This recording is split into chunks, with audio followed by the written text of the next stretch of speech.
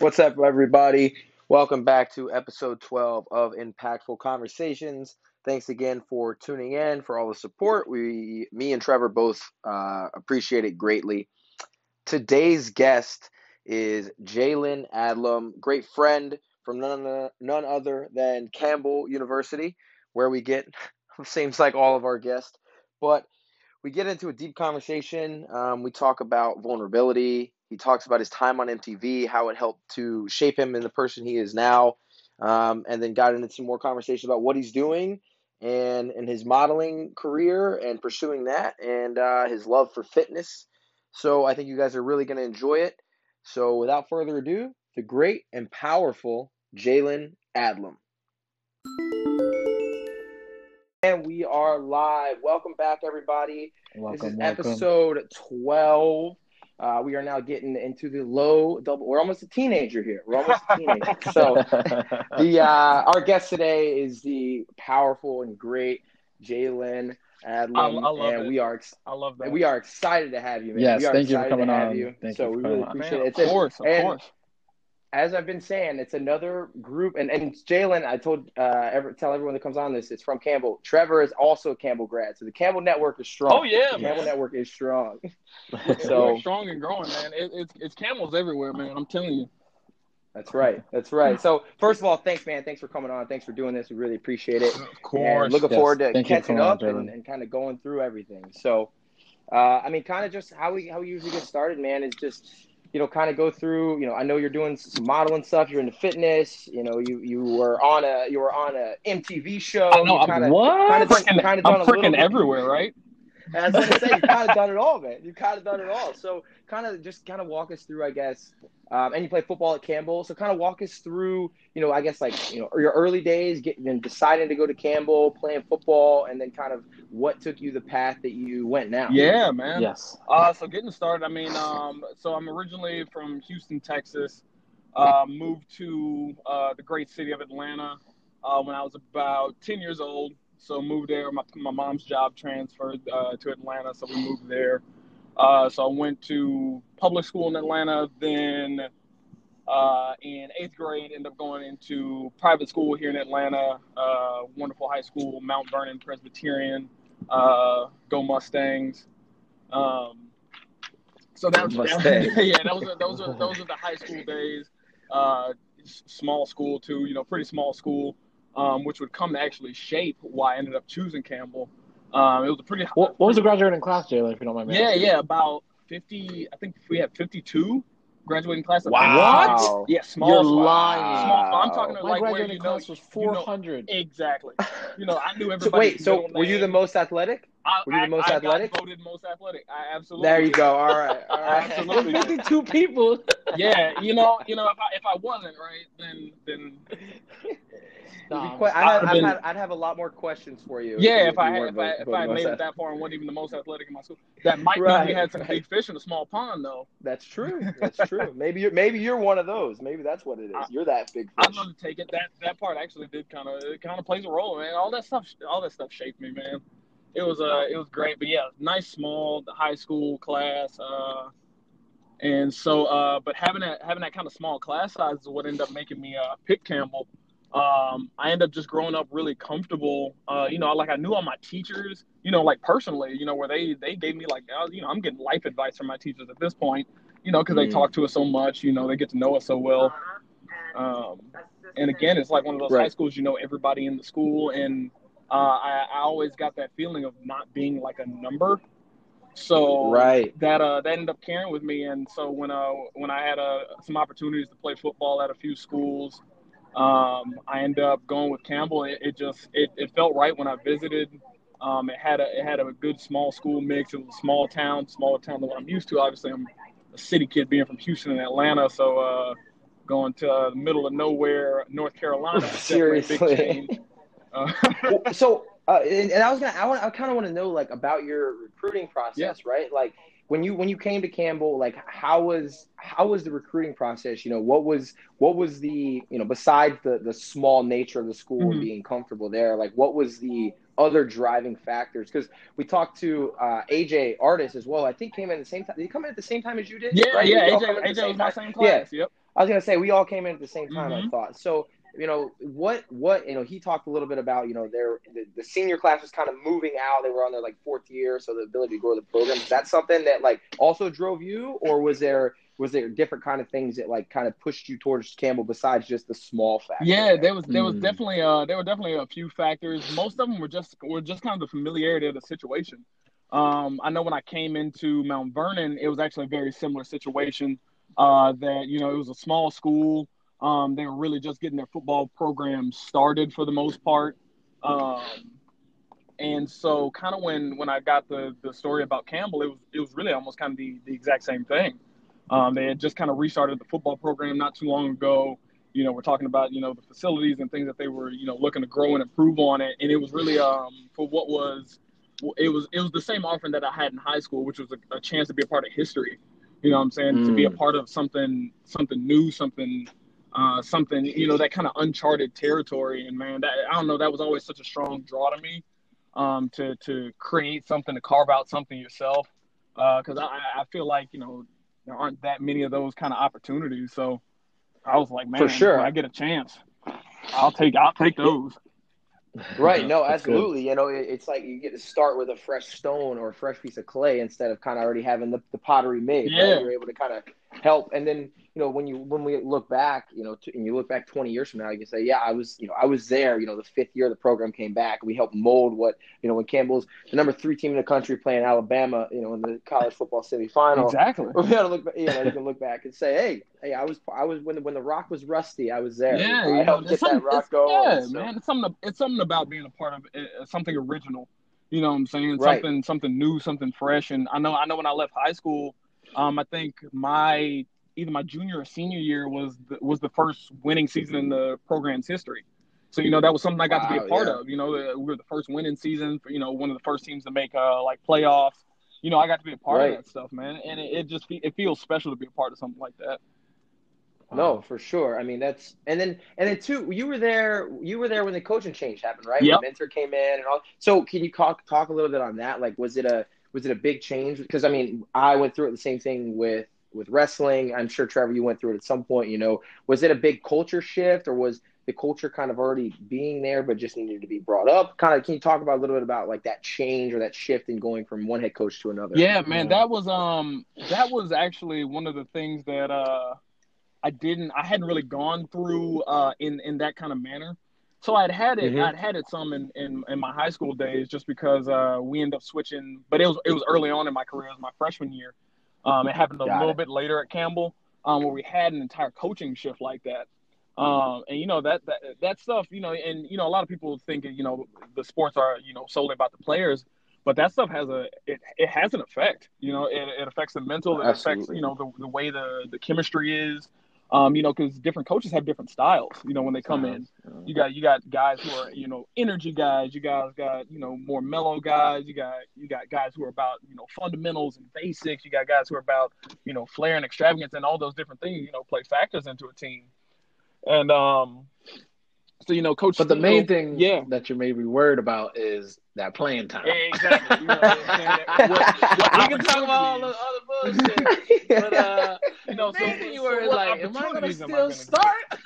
Exactly. What opportunities am I going to get? And so it that's exactly what it does, is open up that window for opportunity. And that was actually exactly what I got. So when I came into the Coach Steele, that was who recruited me. There's always kind of a level of closeness and respect there. But during that time, we just weren't doing well.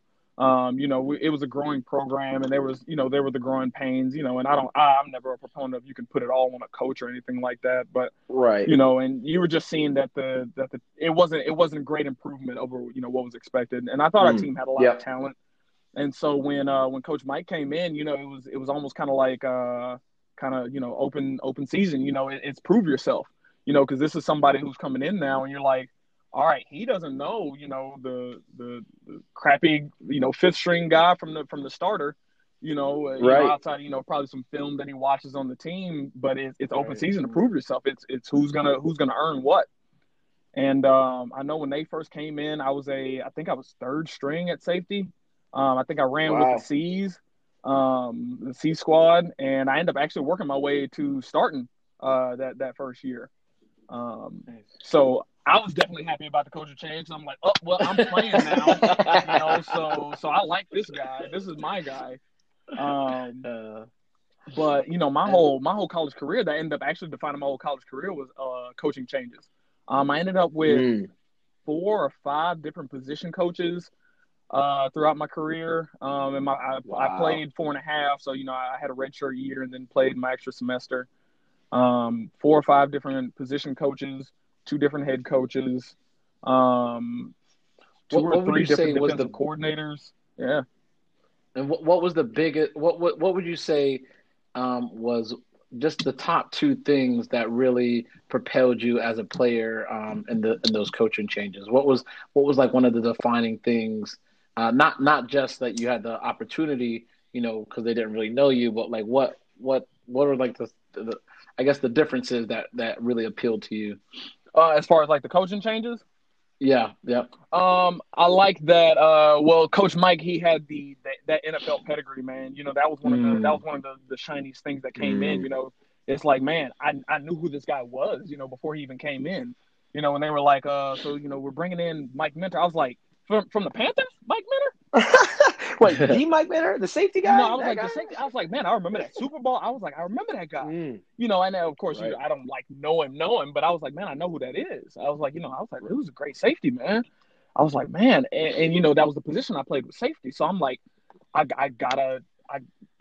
what better opportunity is there than an NFL safety coming and being your head coach? So I was like, bang, this is amazing.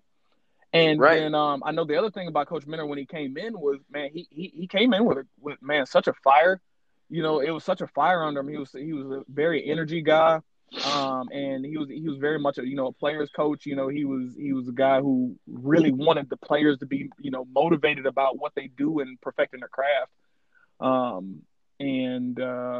course, we still had our struggles at the beginning, man. But those are probably the top 2 things I really liked about him when he came in. Nice. That's really good. I mean, and I could imagine, like, my favorite player all time growing up was Brett Favre. So like I can only imagine, like, right. Yeah. Like, you know what I mean? Like, you just I forget you were a cheesehead, man. I could never forget that. I could never big time cheesehead. I'm a Cowboys fan, man. So yes. Well, how are you a Cowboys fan? What is wrong with you? What's wrong with me? You mean what's wrong with you? No, I'm a Patriots fan. You know who I live at. Fan. You know where I live at. They live in fantasy land up there in Boston, where this championships grow on trees. I'm about to say, tell me about your seasons now. Talk to me now. It's okay. We'll take the growing pains just like you went through. We'll take it. Man, we're still going through happen. Exactly. Yes. Yeah, that's true. That's true. Well, at least now you're getting Prescott's getting paid, so he's probably coming back. Man, so they need to pay him. So kind of going back to that, the one question I did have, and we talked about this a little bit before we got on the air, was you talked about you do a lot of self-reflection, right? Mm-hmm. You look back at yourself. Like, I'm going to ask you to do some of that right now. I'm sure you've probably done this in the past, obviously, but like in college, like, what do you think was who you felt impacted you as a person? And it doesn't have to be one person necessarily, but it throughout that college career that helped motivate you to push forward, to be the best you could be in football, to do the best in the classroom, to graduate, do all those things. And then the second one is was there an event or something that happened during your time in college that changed your mindset or changed your outlook on what you wanted to do? Man, we're getting deep. I love this. Yeah. And we go deep. We're in the ocean. We're in the middle of the ocean. I love it. If I had to probably pick one person, specifically at Campbell, because prior to that, I mean, my parents were always a great motivating factor for me. But right. I feel like that's probably a story everybody probably hears. Everybody's parents, great outside of it. That's right. But my parents were definitely one. But specifically at Campbell, I would have to say Coach Carter, man. Coach Andrew Carter was probably one of the biggest influences I had at Campbell. I had a pretty up and down kind of career at Campbell, and I'll tie this kind of into your second question. But when I came in as a freshman, and a lot of athletes know this, but you end up spending a lot more time with the strength and conditioning coach almost than any other coach. that you have time with. They're there for your games for the most part. And I can speak only to really football. I'm not sure how close they were with the other sports, but they're there for our games. We work with them just about every day in the weight room. They're there for our practices and things like that. There's people we talk to and that get to know us probably some of the best. And Coach Carter was always one of those guys, man. He was one of the guys, I joked with, when I came in as a freshman, I was freaking scared of him. Because he's the guy who yells all the time. For and sure. They're on the freshmen. When you come in, they're on you, man. You don't weed speak them unless out. spoken to. Yeah, they're trying to weed you out at that point. It's like don't speak unless spoken to. You're afraid to pretty much approach anybody that's not a freshman. Shit sounds like the military. I was gonna say it feels that way when you're first going in. That's so interesting too. You talk about Carter because I know from my time at Campbell and then even speaking with AJ, that's somebody that I want to talk to in depth because he's had. Just my time at Campbell. The amount of people that I've talked to that Carter has had such a big impact on people's lives, man. Carter, okay, can I jump in here? Sorry, Paul. Yeah, go ahead. Of course. I had Carter when he was an assistant, and the crazy thing to hear all y'all talk him up is crazy. Like I knew Carter when he was an assistant. He was. And seeing him because you're old, Trevor. I am old. That's okay. That's okay. I'm like fine wine. I get better with age. Okay. There you go. So it's. But I would say the same thing. Like even knowing, I just call him Aaron. I was like, I don't even know. I'm like because he was like my same age. Like he was like a grad assistant when he first came in. And but I will say I didn't mean to cut you off, Paul, but it is like. He was, I could tell even at that, he was very studious, very always asking questions, always in the, on the cusp. He was that's the word. He was very innovative. That's what I would like to say. Right. Even when we were there, he was making us do, and I would, even on the later path of my wrestling career, I would really, owe a lot of what he taught us, even about how to just train your body well and these new ways to really maximize your physical and your sports performance. Was really knowledgeable even at that early time. So yeah. Well, that's the crazy part. Like Carter's like, there's so many people I know too that were not. Like wrestling at the time, like we were not under Carter, but everyone on the wrestling team knew who Carter was. Carter was showing up to all the games. He was always like there talking to you. And it's interesting to see, and it's like he did have an impact, and then you guys got the first person impact with the guy, and then because when you're talking to someone outside of the weight room or outside of work per se, in quotes, like there's a little bit of a different persona, but the more people you talk to that actually worked with him and they have all the same like positive things to say and how he impacted people's like life moving forward, it's super interesting. It's super cool that Campbell's lucky to have him, right? Like, Campbell's lucky to have the guy. So right. And I know he shifted more administrative now, I believe. So I message him from time to time to tell him, how happy I am for him, man. And, he deserves that stuff because, I was there, obviously when he was, directly over us just with working with football. And, so I kind of watched, where he ended up going, as I was kind of tailing out was where he was starting to move up there. But, man, God deserves it. Were you working? Did you do any internship or anything with him while you were in? Yeah, I did. I ended up doing like 300 hours of interning at Campbell, working with strength conditioning. And man, I honestly can't thank him enough for the actual opportunity I got to work with the actual teams. At a lot of places you'll intern. You're making peanut butter and jelly sandwiches for the athletes. Those coaches do not want you messing with their athletes. Right, you're making the protein shakes. Exactly. They're stay the hell out of the way. Right. Do not mess with our athletes. We don't. Yeah, don't touch. Yeah, I don't want you talking to them. Yeah, exactly. And you're back to being a freshman all over. Exactly. Don't talk unless I tell you to talk. That's exactly what it is. But I actually got to work with the athletes because there was a level of trust there. He knew me personally at this time. He knew my work ethic in the weight room. He knew what I understood about the weight room.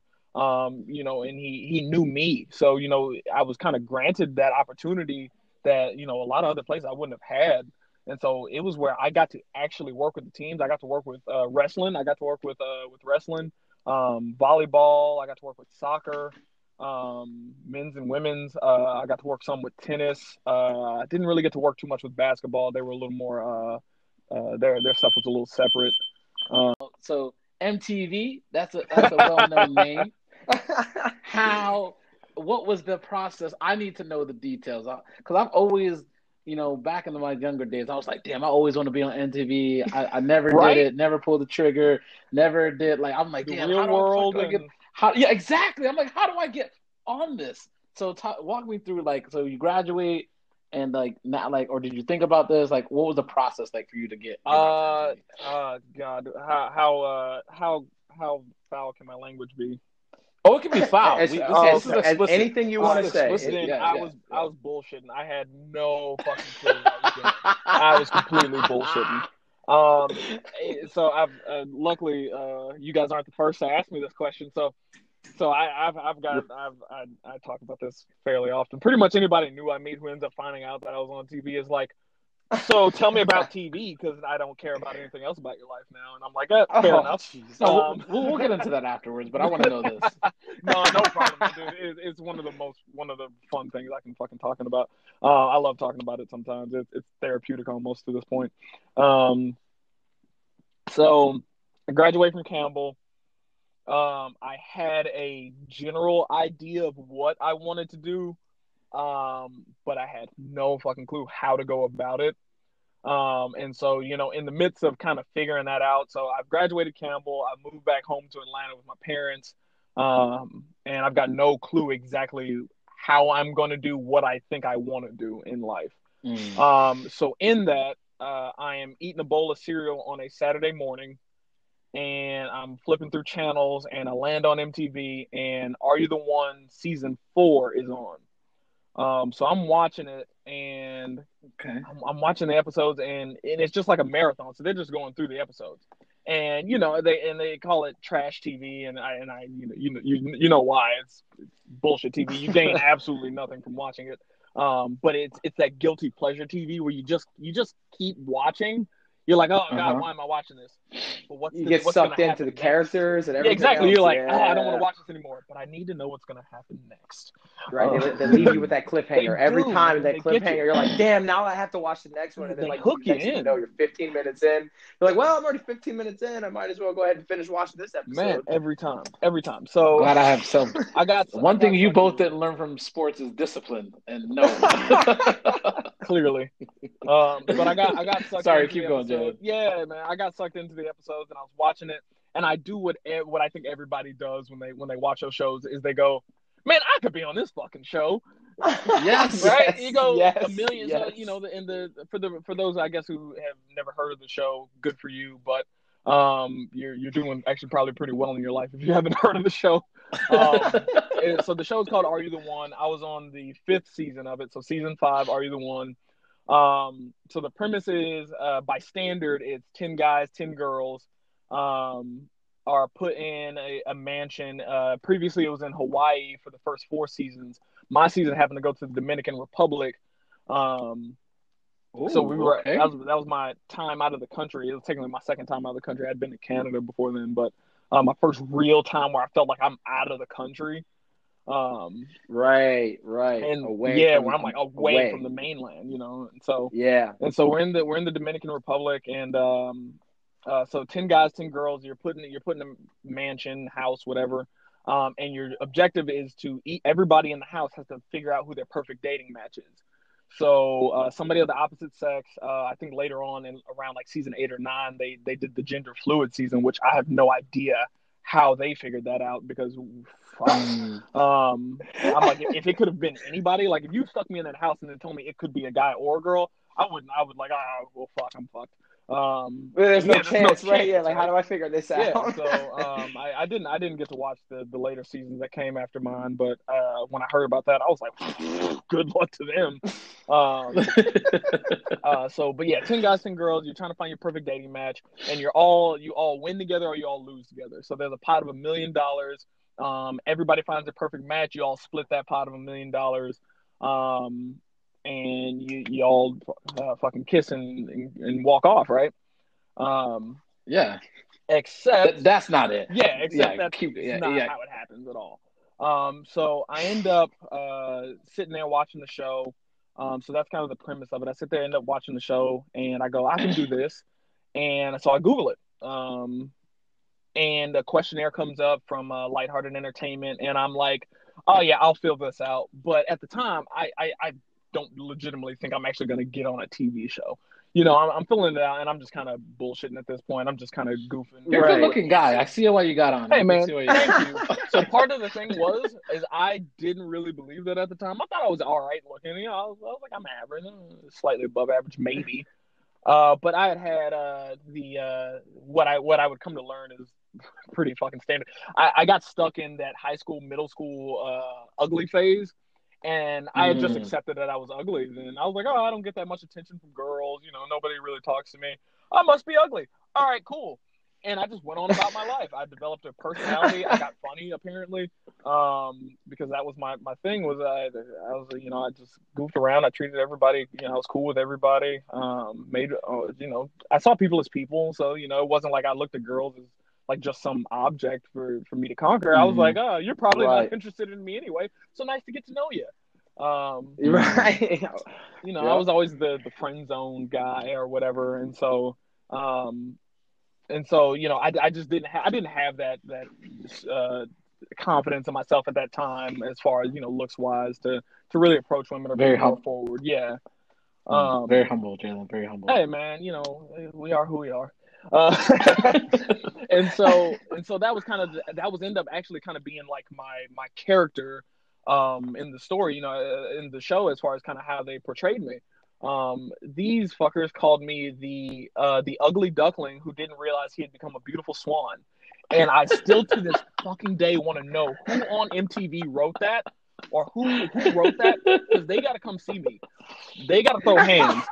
I get that I thought I was ugly, but I didn't accept that shit from anybody else. Like, nobody else could just right. You're ugly. You could say it. Yeah, you could say it. No one else could say it. That's for me to feel. So you still haven't found out? You did your research too. I mean, I know you, so I know you were probably asking around too. Like, yo, which producer is putting that in? Nobody would name names. Nobody would name names. Nobody would name names. If they hear this one day, okay, I'm looking for it. Oh no, sorry.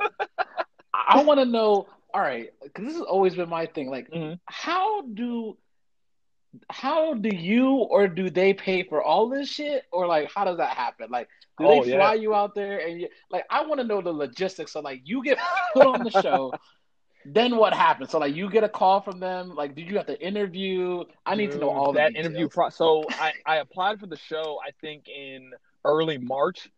Okay. And the process, I didn't end up leaving for the show until September 20th. So I applied in early March and didn't end up actually getting the call to go on the show until September 10th. So they told me about 10 days before they're actually going to fly me out. So this whole time through then, I'm doing a mix of like Skype interviews. They're sending me questionnaires constantly. I mean, to the point where like I legitimately would tell people, I was like, they know me better than I know myself at this point. I filled out so many. So the final portion is they flew me out to California. So I hadn't even told my parents about this at this time that I applied for this show. Because again, I'm under the impression, I'm like, I'm not going to get on this fucking show. So, but you're a grown ass man though. You're out of college. You're 23. Yeah, I don't have to say anything. Right. But I'm living at home with my parents. But I just hadn't said anything because again, I'm thinking I'm not going to actually get on the show.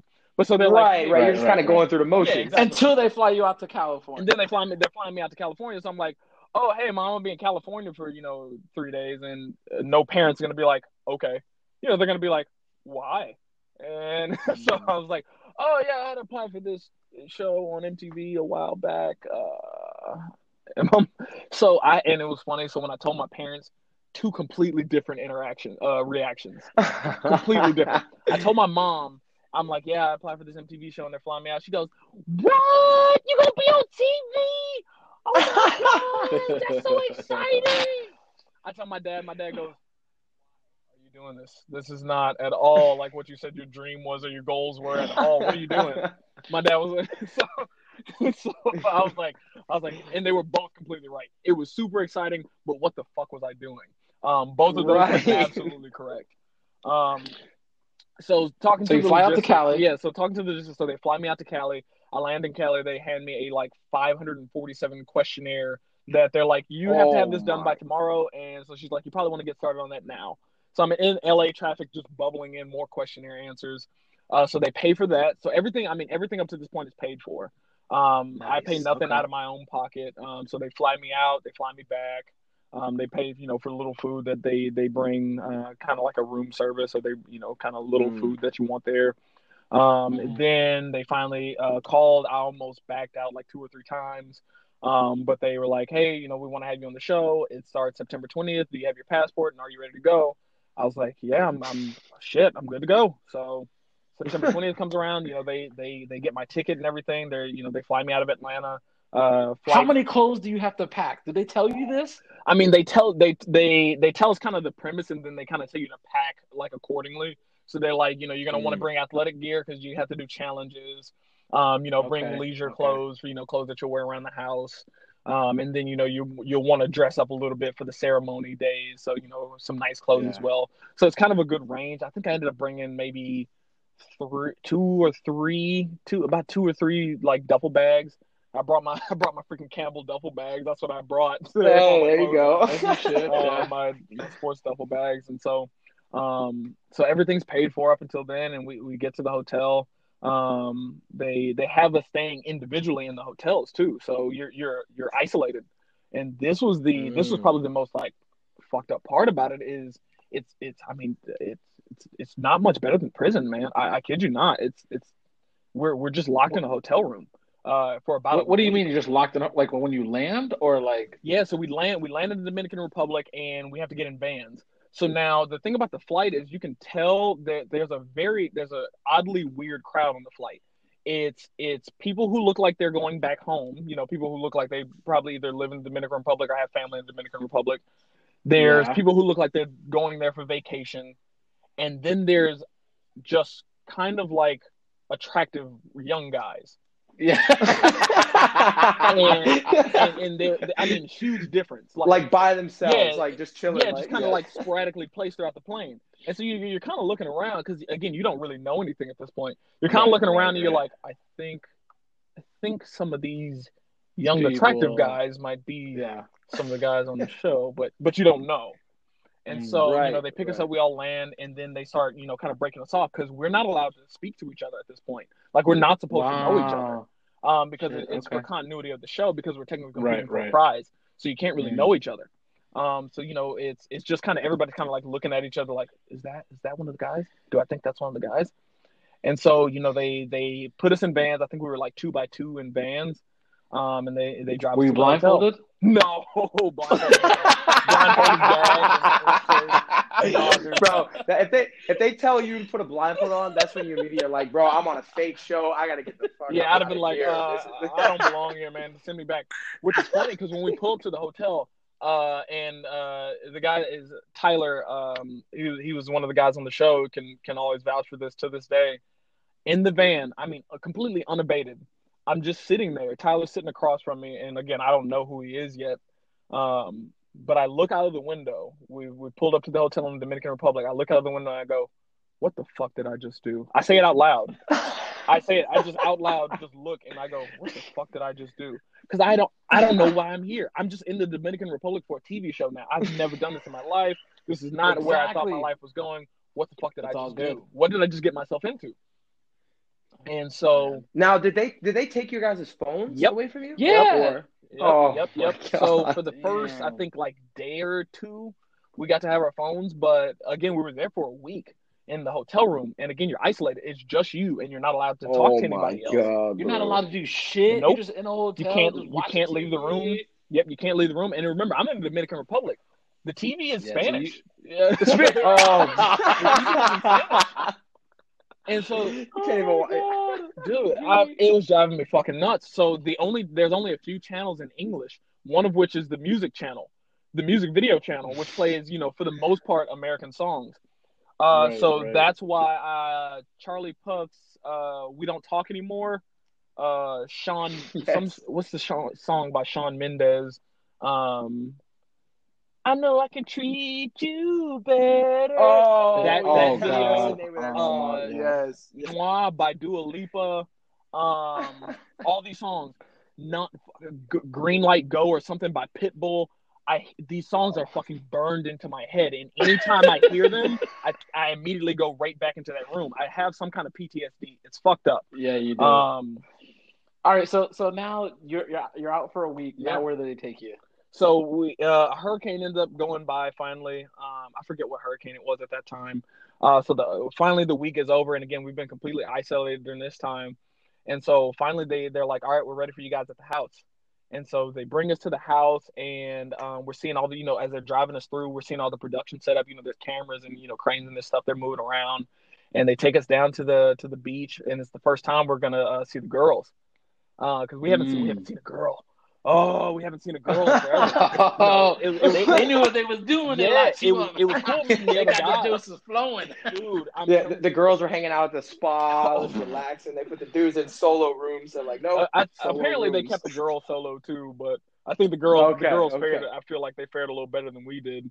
So when you're finally meeting the other guys, dude, you gotta watch it. Sitting down with somebody who's actually been there and watching it is one of the funniest things too, because we can talk about like, oh, that didn't happen at that time, that was editing, that was here's what really happened. That's what you're telling us right now. Keep going. Yeah, we don't have a lot of time.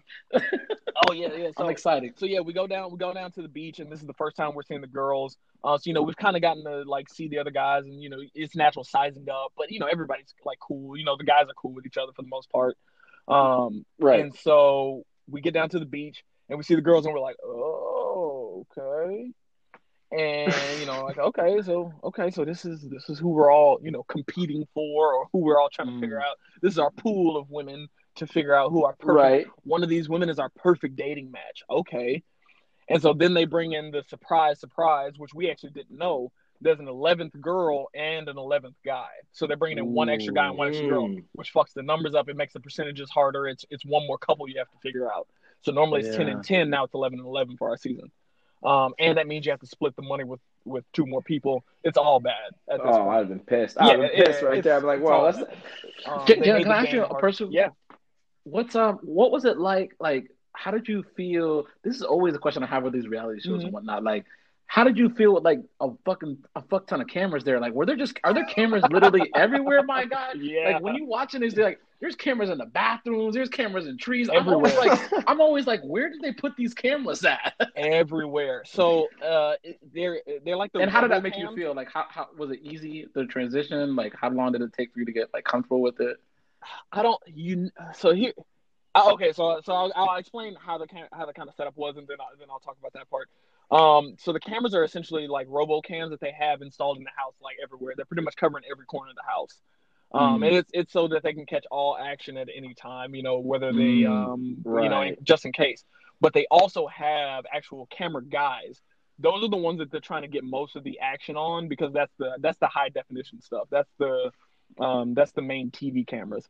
Those guys, they're the funniest ones, because they're the ones that essentially like popping up out of a bush to like film you and a girl talking.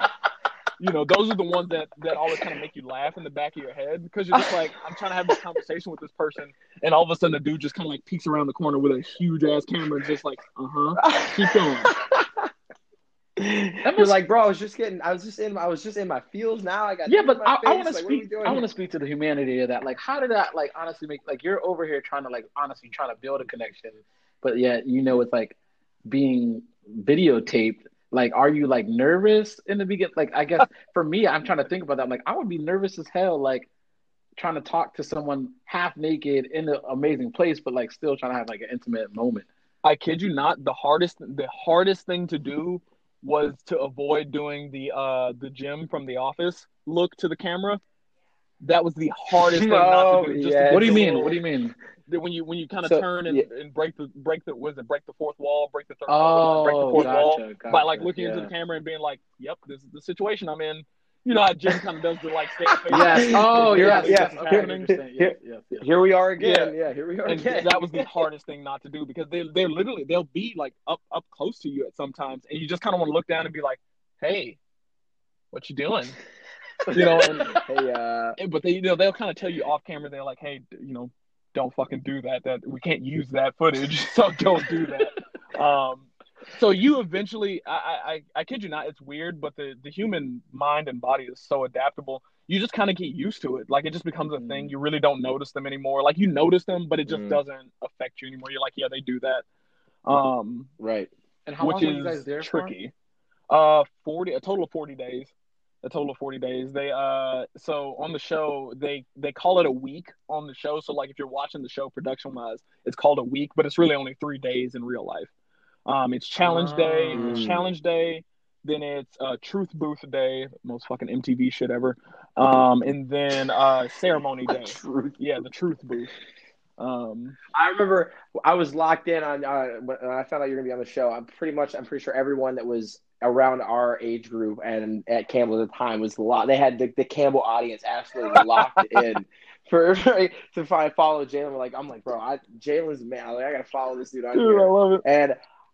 And I was so pumped for you to Yeah, that's damn, pretty they're gonna dope. split this money. That's gonna be great. But then you could speak on it because every show up to your season, right, had Yep. won the $1 million. Yep. And to be honest, this is when I was watching the show. I'm like, man, these shows are all bullshit. Right? Everyone wins at the Exactly. end. Everyone wins at the end. Like it's made to happen to wins at the end. And if you want to speak on what happened for you guys, and that was like for me, that was like, oh shit, I guess everyone doesn't win. So you had the exact same thought process I did. I was like, oh man, I'm about to get paid. I'm about to get far out of this whole thing. I am good. And so I'm going into it, and had I really thought about it, they actually needed a losing season. Because and because exactly how you thought is exactly what money. happened. They just paid $4 million out. Exactly. And I should and there were signs when I look back on it, there were signs. One, everybody had been going to Hawaii before. So kind of some of the information that I kind of heard, and this is a lot of this is hearsay, none of it's really verified. But was that the fourth season was actually supposed to be the losing season. However, they gave them such good camera work because the fourth season was actually one of the best seasons. They gave them such good footage that they were like, fuck it, let's great season. You guys gave us all the footage we wanted, and you guys really participated. Had great conversations, and so they couldn't help but kind of give them the winning season too. So they end up transferring the losing season to us. But I didn't fucking know that at the time. I'm thinking everybody keeps fucking winning. I'll take my fucking $1 million. Let's go. You're like, this is a guarantee. Like, let's go. I thought it was. And so, so this is, you guys are kind of getting the inside scoop from me. I don't know how much of this stuff is out there, but I think we're past my 2-year mark of where I can talk about this stuff because our season. You had to sign an NDA for 2 years? Yeah, we couldn't talk about any of this shit. Oh my God! Any of the background stuff. Because I'm glad. Thank you for coming on. This is the stuff that we wanted. And dude, for our listeners, you're getting an inside scoop of scoop. Yeah, if you ever wanted to know how our specific season went, we're fairly sure. Again, all hearsay, so I can't say any of this is verified because I don't actually know. But I was fucking there. So, they kind of fucked us. So we end up going through the show, and the thing about the show is you can kind of math it at the end. You can really just kind of do math towards the end. So that all the conversations and things, they're good for the show, but really as long as you kind of pick and you really just kind of have to pick for the first about 7 weeks. And then after that, you have enough information with the truth boosts and things like that to start really kind of just mathematically figuring out who needs to sit with what. To try to get ever many beams. And you watch it, anytime you watch a season, you'll see in the last 2 or 3 episodes, they start doing math. Where they're like, hey, such and such, you sat with such and such this week, and we got this many beams, so we need to try this one. We end up figuring it out. So we all end up kind of sitting together, and we're reenacting some of the ceremonies. Derek was a big head of it. Carrie, she was another one of the big heads behind trying to do the math. And I remember I was there for the conversations when we end up popping bottles because we were like, we figured it out. We were like, all right. And so we had a 50-50 shot with 2 weeks left. So if you have a 50-50 shot in 2 weeks, it's the same as me giving you a single question test, and it has the choices are A and B. And I tell you, I'm going to let you take the test twice. right? You should. All you Yep. have to do is Yep. pick an answer the first time. It doesn't matter if you're right the first time, boom, you win. If You you're win, wrong the right, first right. time, you know the answer is the other one the second time. Correct. So Correct. we You win were anyway. guaranteed to win. We know we're going to win at this point. Because if it wasn't one scenario, all we had to do was flip flop it. Because everybody, And do there the were other 3 scenario. couples that we were between that each had one person they could have. Right. And if you rewatch our season, they highlight those 3 couples. I think it was Derek, Tyler, and I forget who the third guy was. I know what I've been watching tomorrow. Yeah, but they were the 3. They were the 3 couples, and so we go through it, and we're pretty much guaranteed. We're like, we know we won at this point. And so the thing is we have to remember it's TV, and they need kind of shit to film, and the conversations and having that figured out and trying to figure out who loves who and building that connection is an integral part of the show. And once we figured it out, we kind of shut the fuck down. We just started kind of kicking it. Like we were like, it doesn't matter at this point. Plus we've been, people have been hanging out with their no match couple. Like, people have been proving that they're not a match together, but they're still like making out with that person, not really getting to know anybody else. So it was kind of set up for us to look like we're fucking up because we kind of were. But we mathed it. We figured it out, math. So fuck you guys. We won. And they said, oh yeah, fuck us, fuck you. And so we had the down to the 50-50 with 2 weeks left. So it comes down, and I love Shannon to death. So I again, I'm not like mad at her or anything. I just don't know what happened. But for some reason, Shannon, although she agreed with our plan and said she was gonna fucking stick to it like everybody agreed to, she ended up going against the plan. So the show paying her under the table. Exactly. I would like to know what happened there. You're starting to think some of the same things we started to think. We're like, you had to fucking pay for it. Because we're like, we would have won money. Why would you do this? Right. You're guaranteeing yourself money if she makes the decision you guys talked about. Like you're guaranteeing yourself it at this point. So we look at it, and so how this works is on the back end is we have to, whenever we choose our person for the ceremony day, we have to pre-choose them. Actually, we have to write a list of a top 3 that we're going to pick, and you cannot go off that list.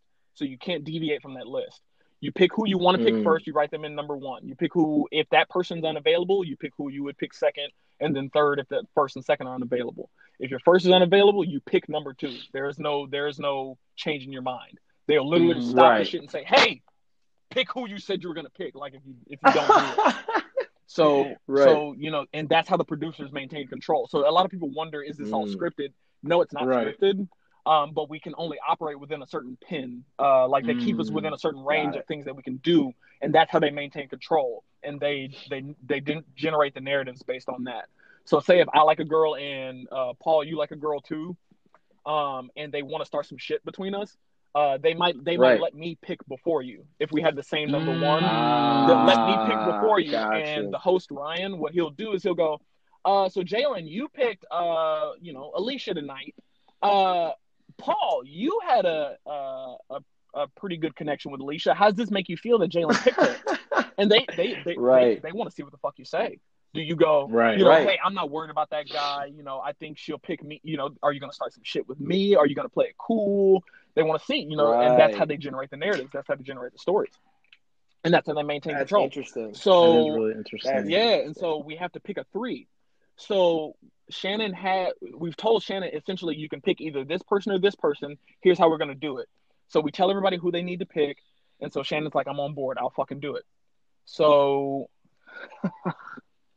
she has, I think she was supposed to pick either Derek or somebody else. She picks who's her heart choice. The choice from her heart. So this whole time she's kind of had this like on and off thing with Tyler, where they've pretty much been kind of a couple this whole time, and we haven't proven that they're not a match yet. But they've been just kind of kicking it together. But he's not who the math dictated would be her match. Right. And so we gave her an A and B, and she fucking picked C. There wasn't a C. Oh my god. She chose C when the only answer choices were A and B. So when she chooses C, the whole plan's fucked. And so Yeah. we now we end up, and so of course we don't get the matches that we thought we would, and so we end up not learning anything. So we end up with the exact same 50-50 chance, but now it's on the final week. Right. So we didn't learn anything. If she would have just stuck to the plan, we at least either win that week or we lose that week and know for sure what for the last week. Yeah. Something smelling fishy. Exactly. And so again, love Shannon to death. Still love her to this day. She just had a baby. Congrats on your baby, Shannon. Congrats, Shannon. Yeah. And so we have no idea what happened. Damn, you end up everyone could win $100K. Yeah. Well, no, it would have came out less. Because it's 11, right? Because it's 11. 22 total. But it's 22 total. Yeah. Yeah. 22 total. Okay. Yeah. So I think it would have came out half of that. So 50K. It would have came out like 25,000, like after taxes that we probably. After taxes. Yeah. Gotcha. But still, like you said, dude, that would have paid off my car. I'd have bought my car cash if I'd have had.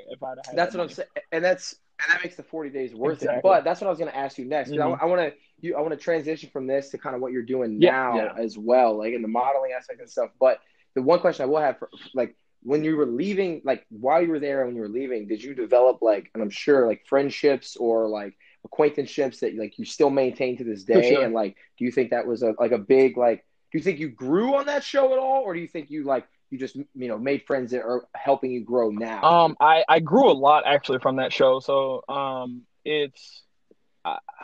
end up actually having one of the like lowest points of my life on that show, dude. I drank way too much one night, and I just fucking broke down. Like on that show, it was a great experience. But again, being a very intrinsic person, I'm used to certain types of connections with people, and I'm usually pretty perceptive about people. And a lot of people, what was confusing me was the fact that normally I'm a person that if I recognize certain qualities or traits, I just kind of, walk away. If I'm like, oh, that person doesn't necessarily, fit me, or, seem like I have my we don't vibe well. That person doesn't necessarily have my best interest at heart, or, I get a weird vibe about this person. I usually just kind of back away and find a kind of a different space to operate in with that person. I'm never mean or, bad to anybody. I just find a way to keep myself out of, fire from that person. And I couldn't do that because I'm stuck in a house with these people. So there is no, I can just walk away, no matter what. Right. And one of these girls is my perfect match, and I have to figure it out.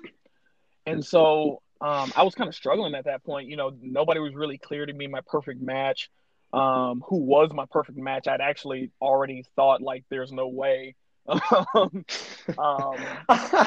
was just like again, because I actually know myself better than the producers and the matchmakers actually know me, because you're a layered person. You're not just one way.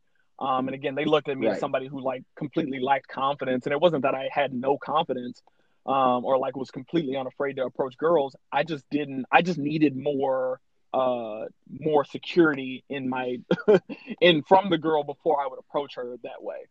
Right. They thought I needed somebody to be like, "You're my boyfriend," and I was like, "Oh no, that's not what I need." I ain't trying. I ain't trying to deal with that. Right. And so that's what I ended up. That's what I ended up kind of learning about myself was throughout the show, kind of some of the same things initially kind of happened. People had kind of a general interest in me because I was nice and friendly, but nobody really wanted me or like sought after me really. And so I ended up, being cool with everybody and friend zoned, of course, or whatever. But by the end of the show, so many of the girls had saw that I was, consistently nice. I was the person who like cooked dinner for everybody.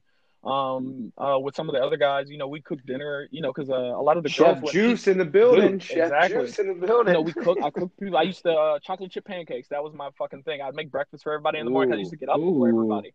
I'd make breakfast for everybody for the house. I'd wash everybody's dishes and shit because they were messy. If you guys hear this, clean up after your damn selves. I hope you've grown up. But I ended up having a really low point on that show, and like I said, it was just from me just kind of being like, I don't know what's real and what's fake. The people that I'm dealing with, I don't know if they're putting on characters, for when I interact with them. Because it feels like sometimes I get different vibes, from people. And it just threw me. And I wasn't used to surrounding myself with people who I or could be fake. Right. And now some of the people, of course, were who they were. Some of the people were putting on fronts for the show, to be characters, because it becomes about the following that they can garner from it. They know that there's a social media element to all this now, and it's like, oh, the followers that I'll get after this. And I was in it for the science and the money. I was like, I want to understand the science behind like what a perfect match, what I should be looking for, and I want to get paid from this. I was like, dude, that's what I was in this for. But a lot of people were in it for especially that social media element of being able to sell flat tummy tea afterwards, or whatever. And so any kind of product that they could market themselves exactly with. Right. So right. I ended up learning a lot about myself, but the greatest thing was I ended up getting a lot of self-confidence, man, after the show, because it validated in me who I thought I was, and who I thought I wanted to be in the world, because like I said, while I wasn't the most touted pick at first, dude, a lot of the girls by the end of it were like, man, I really hope you're my match. You've been like the nicest person, like consistently throughout. You've always tried to take care of everybody. And that's just my nature. That's always who I was. Right. I used to, I just cooked for my roommates back in college, just to make sure everybody's eating. And that was just always who I was. And that's just how it came about at the end, was everybody was like, man, I really hope you're my match. And of course, by this time I'm like, fuck you guys. I've been the same person for like 30 days now. And right. Me, but now everybody, and now everybody's like, oh, you might not be so bad. I'm like, yeah, no shit. I was like, I've been this way from the beginning. But just kind of that feeling that I was like, okay, so who I am isn't bad. And and what I end up learning was, I was like, I can be who I am, and the right people will actually notice that off gate. They'll want that from the beginning, because they'll see those characteristics and go, that's what I'm looking for. And it was one girl, Carolina, who finally verbalized something that I had never heard before. But she told me, she was like, you feel like a final destination. You feel like a husband almost. She was like, and you just seem like you have your shit together. And she was like, I feel like I just don't right now. And she was like, I feel like if we were to get together, I would end up fucking it up with you, because I don't have my shit together yet. And I would end up ruining, like, being with somebody who, like, is, like, the person that you would seek to want to be with. And I was like, what? I'm too good? I was like, holy shit, I'm too good? For all you ladies out there, y'all are fucking confusing. It threw me off. I had never heard it before. Too nice, too good. That's a wild good thing. And I was like, oh, okay. And that's not some like toot my own horn shit. Like, I'm not. No, it's not. You're very genuine. Hey, ladies, I'm the greatest guy ever out here. You guys all just passing me up. No, I have my own flaws and shit too. But I just never heard it verbalized that way before. And that was really kind of eye opening. And of course, all these girls are like, they're Instagram models, and they're beautiful women. So, getting that kind of feedback from, like, beautiful women, it made me be like, okay, so who I am is great. I can be fine in who I am. And I made it on TV, so I don't look as bad as I thought I did. Maybe I'm a little bit better looking than I thought. And so you're easy on the eyes. Yeah, I was like, okay, so I'm not that ugly, and I can apparently resonate with some attractive girls with my actual personality too. These girls liked who I was, and I was like, okay, shit, man, you should have some confidence about yourself, man. You can be a little more confident in who you are. And that was marginal at that time, and then it really just kind of grew as I kind of got older. And so kind of like you talked about, some of the modeling stuff that I do now, it's still pretty low level. One of my other teammates, actually, from back at Campbell, you might know him, Paul, Trevor, you might know him too, Matt Ferris. Oh He does photography. If you want to see some of his pictures and some of mine, 5X Media is his Instagram. And we'll throw it in the bio and everything. Dude, yeah, so everybody can go check it out. Yeah, man. absolutely. But when he started doing his photography stuff, it was kind of really like we were kind of doing it just kind of mess around, for him to kind of try stuff with me, because I'm not gonna judge him. I'm like, oh, dude. I don't know how to, Do whatever I you don't know how want. to Yeah. model. You know, I don't know how to model, and you're learning the photography stuff. And we just worked together. And a lot of the early pictures we took, they were great. And so we were like, man, let's keep expanding. So we're mostly just kind of expanding now, or just kind of getting started with it, really. But man, his photography is really growing and it's booming out in KC right now. That guy's working constantly, and I love the work that he's been doing. So he really kind of was the first one to be like, man, dude, you should really consider like modeling, man.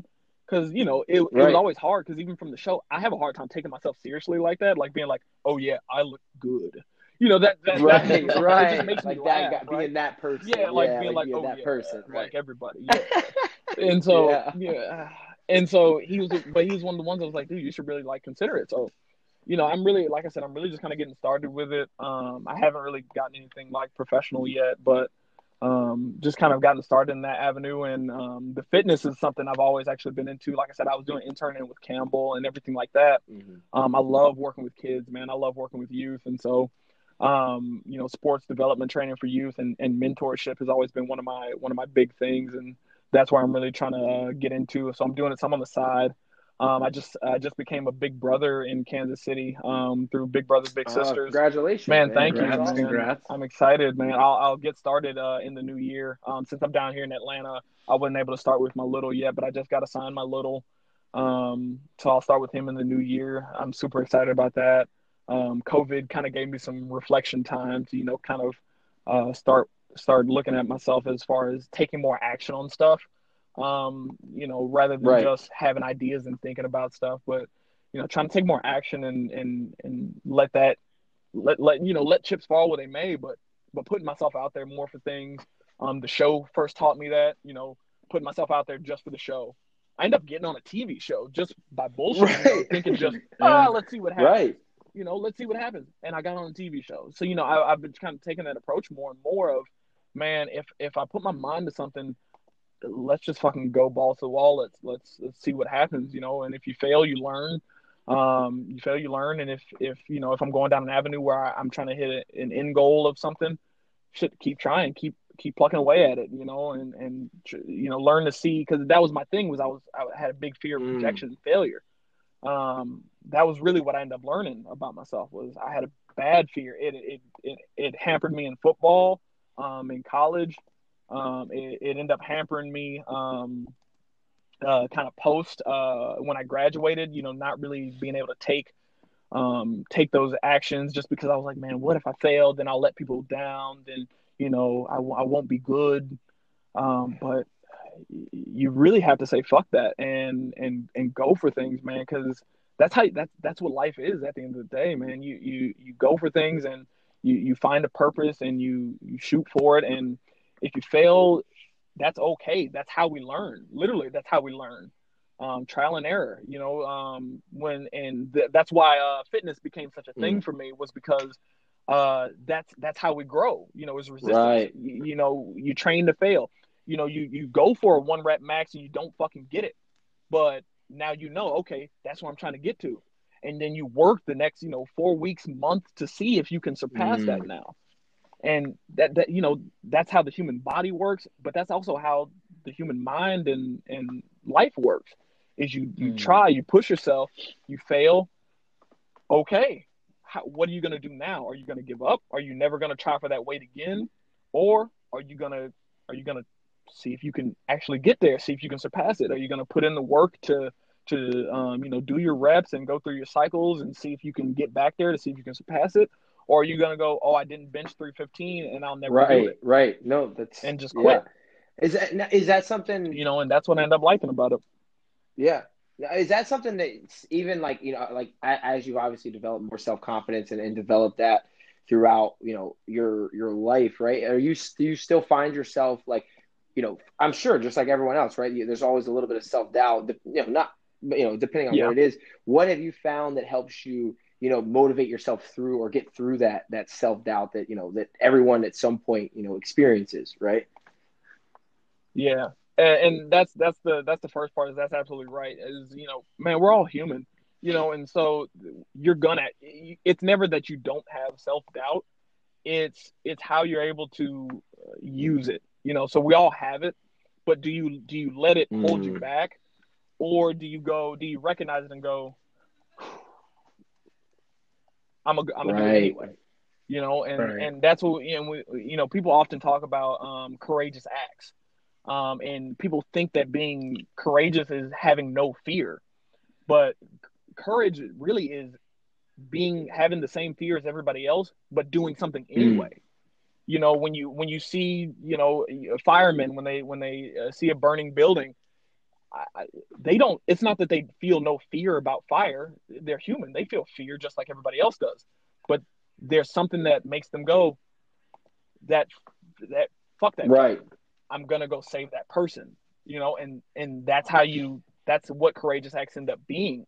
But that applies to life too. And I couldn't fear anything anymore and let it hold me back. I still fear things. I Mm. still fear rejection. I still worry about, oh, what if I don't? What if I don't? But I had to start changing kind of my mentality of going, what if I Mm. do? And because this here's what I ended up realizing, and it came from a lot of readings and stuff I've been doing too, man. The same opportunities that you have to fail are the same opportunities that you have to succeed. So, you know, it's really kind of a retraining of your brain to go, well, what if I fail? What if I don't make it? What if I lose? What if I fall? Instead of, when those questions come up, start asking yourself, what if I Right. fall? Okay, but Preach. what if I I mean, don't? that's What if I win? How great would that feel? How good would that be? How great would that make me feel? Because it's the same opportunity, right? If I choose to, run the 100-meter dash, I can go, oh man, I don't, should I even run? Because what if I right. lose? You'll never. And Yeah. should I not run? You'll Or right. You'll but never fuck it, what know if I if you win? don't do it. You'll never What if I know. win the Like 100-meter dash? and You you'll know, always wonder. I mean, you'll never know. mm. The biggest We're risk should preaching be out here. taking We're a risk preaching out alone. here. Exactly, exactly, man. And dude, that stuff, dude, for real. And it all sounds like cliches. And Of I'm one course. to tell people, it's easier said than done for sure. But there's I'm struggling to remember. There's three figures to doing things in life. It was motivation or inspiration, motivation, and action. And we often think that the three things have to go in that order. That you have to be inspired to do something, then motivated. Right. Inspiration, motivation, they may be flipped. It may be motivated, then inspiration, then action. But you have to be either motivated to do something, Mm. then you feel inspired to do something, and then you. But it doesn't. Sometimes you have to take an action, to get motivated to feel inspired. Sometimes you have to be inspired by something to feel motivated to take action. Sometimes you have to be inspired to take action to feel motivated.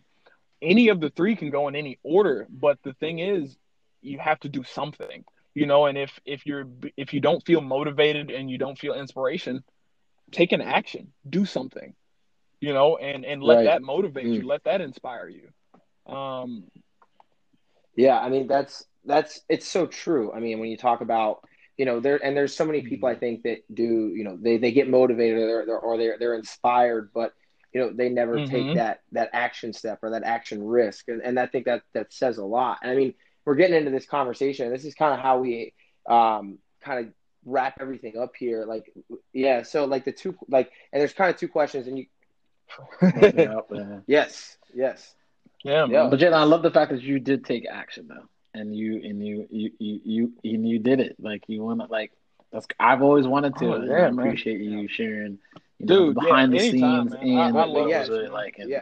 hopefully we can get you back on Yeah, and then some more. so So the question appreciate we it. ask Thank this you. to everyone, right? hmm It's a two-part question, and you kind of answered a little bit, but it's what people or what person or what group of people have inspired you or impacted your life you feel like the most, and like in what way? And then the second part of that question is, if there is a young Jalen out there, what is your Yeah. advice to him? People that impacted me the most, um, man, it's really hard to not say my parents. Honestly, they've They were always, Yeah. very great parents, man. They're great parents to me. They're human. They have their Yeah, that's flaws always a just good like one. anybody else, but they were present, man. They were present. They were supportive. They always believed in me and in anything. They reassured me at times where I wasn't sure of myself, and I think that had a weight to it that I don't think they ever knew the gravity that it held in my life. But it was something always Mm. about feeling like I had support. I had people in my corner no matter what I tried. You know what I'm saying? And that always kind of carried me through life because my parents became, people I always felt comfortable coming back to, about anything. When hey, I don't Right. understand this, I knew I could seek my parents' counsel about, hey, how should I go Mm. about this, or I'm feeling this way about this, or I just need, to talk to somebody about this. They've always been there, man. And to go to your second question about if there's a young Jalen out there, you said what advice would I give him? Right. Yeah, Yeah. What advice? I think it would kind of go along the same thing. Is take action. Stay true to who you are. You know yourself very very well. Believe in that. Trust in yourself. Take action on things. Don't let fear dictate your life. Um, and lastly, stop. Stop. I struggle to tell myself this still.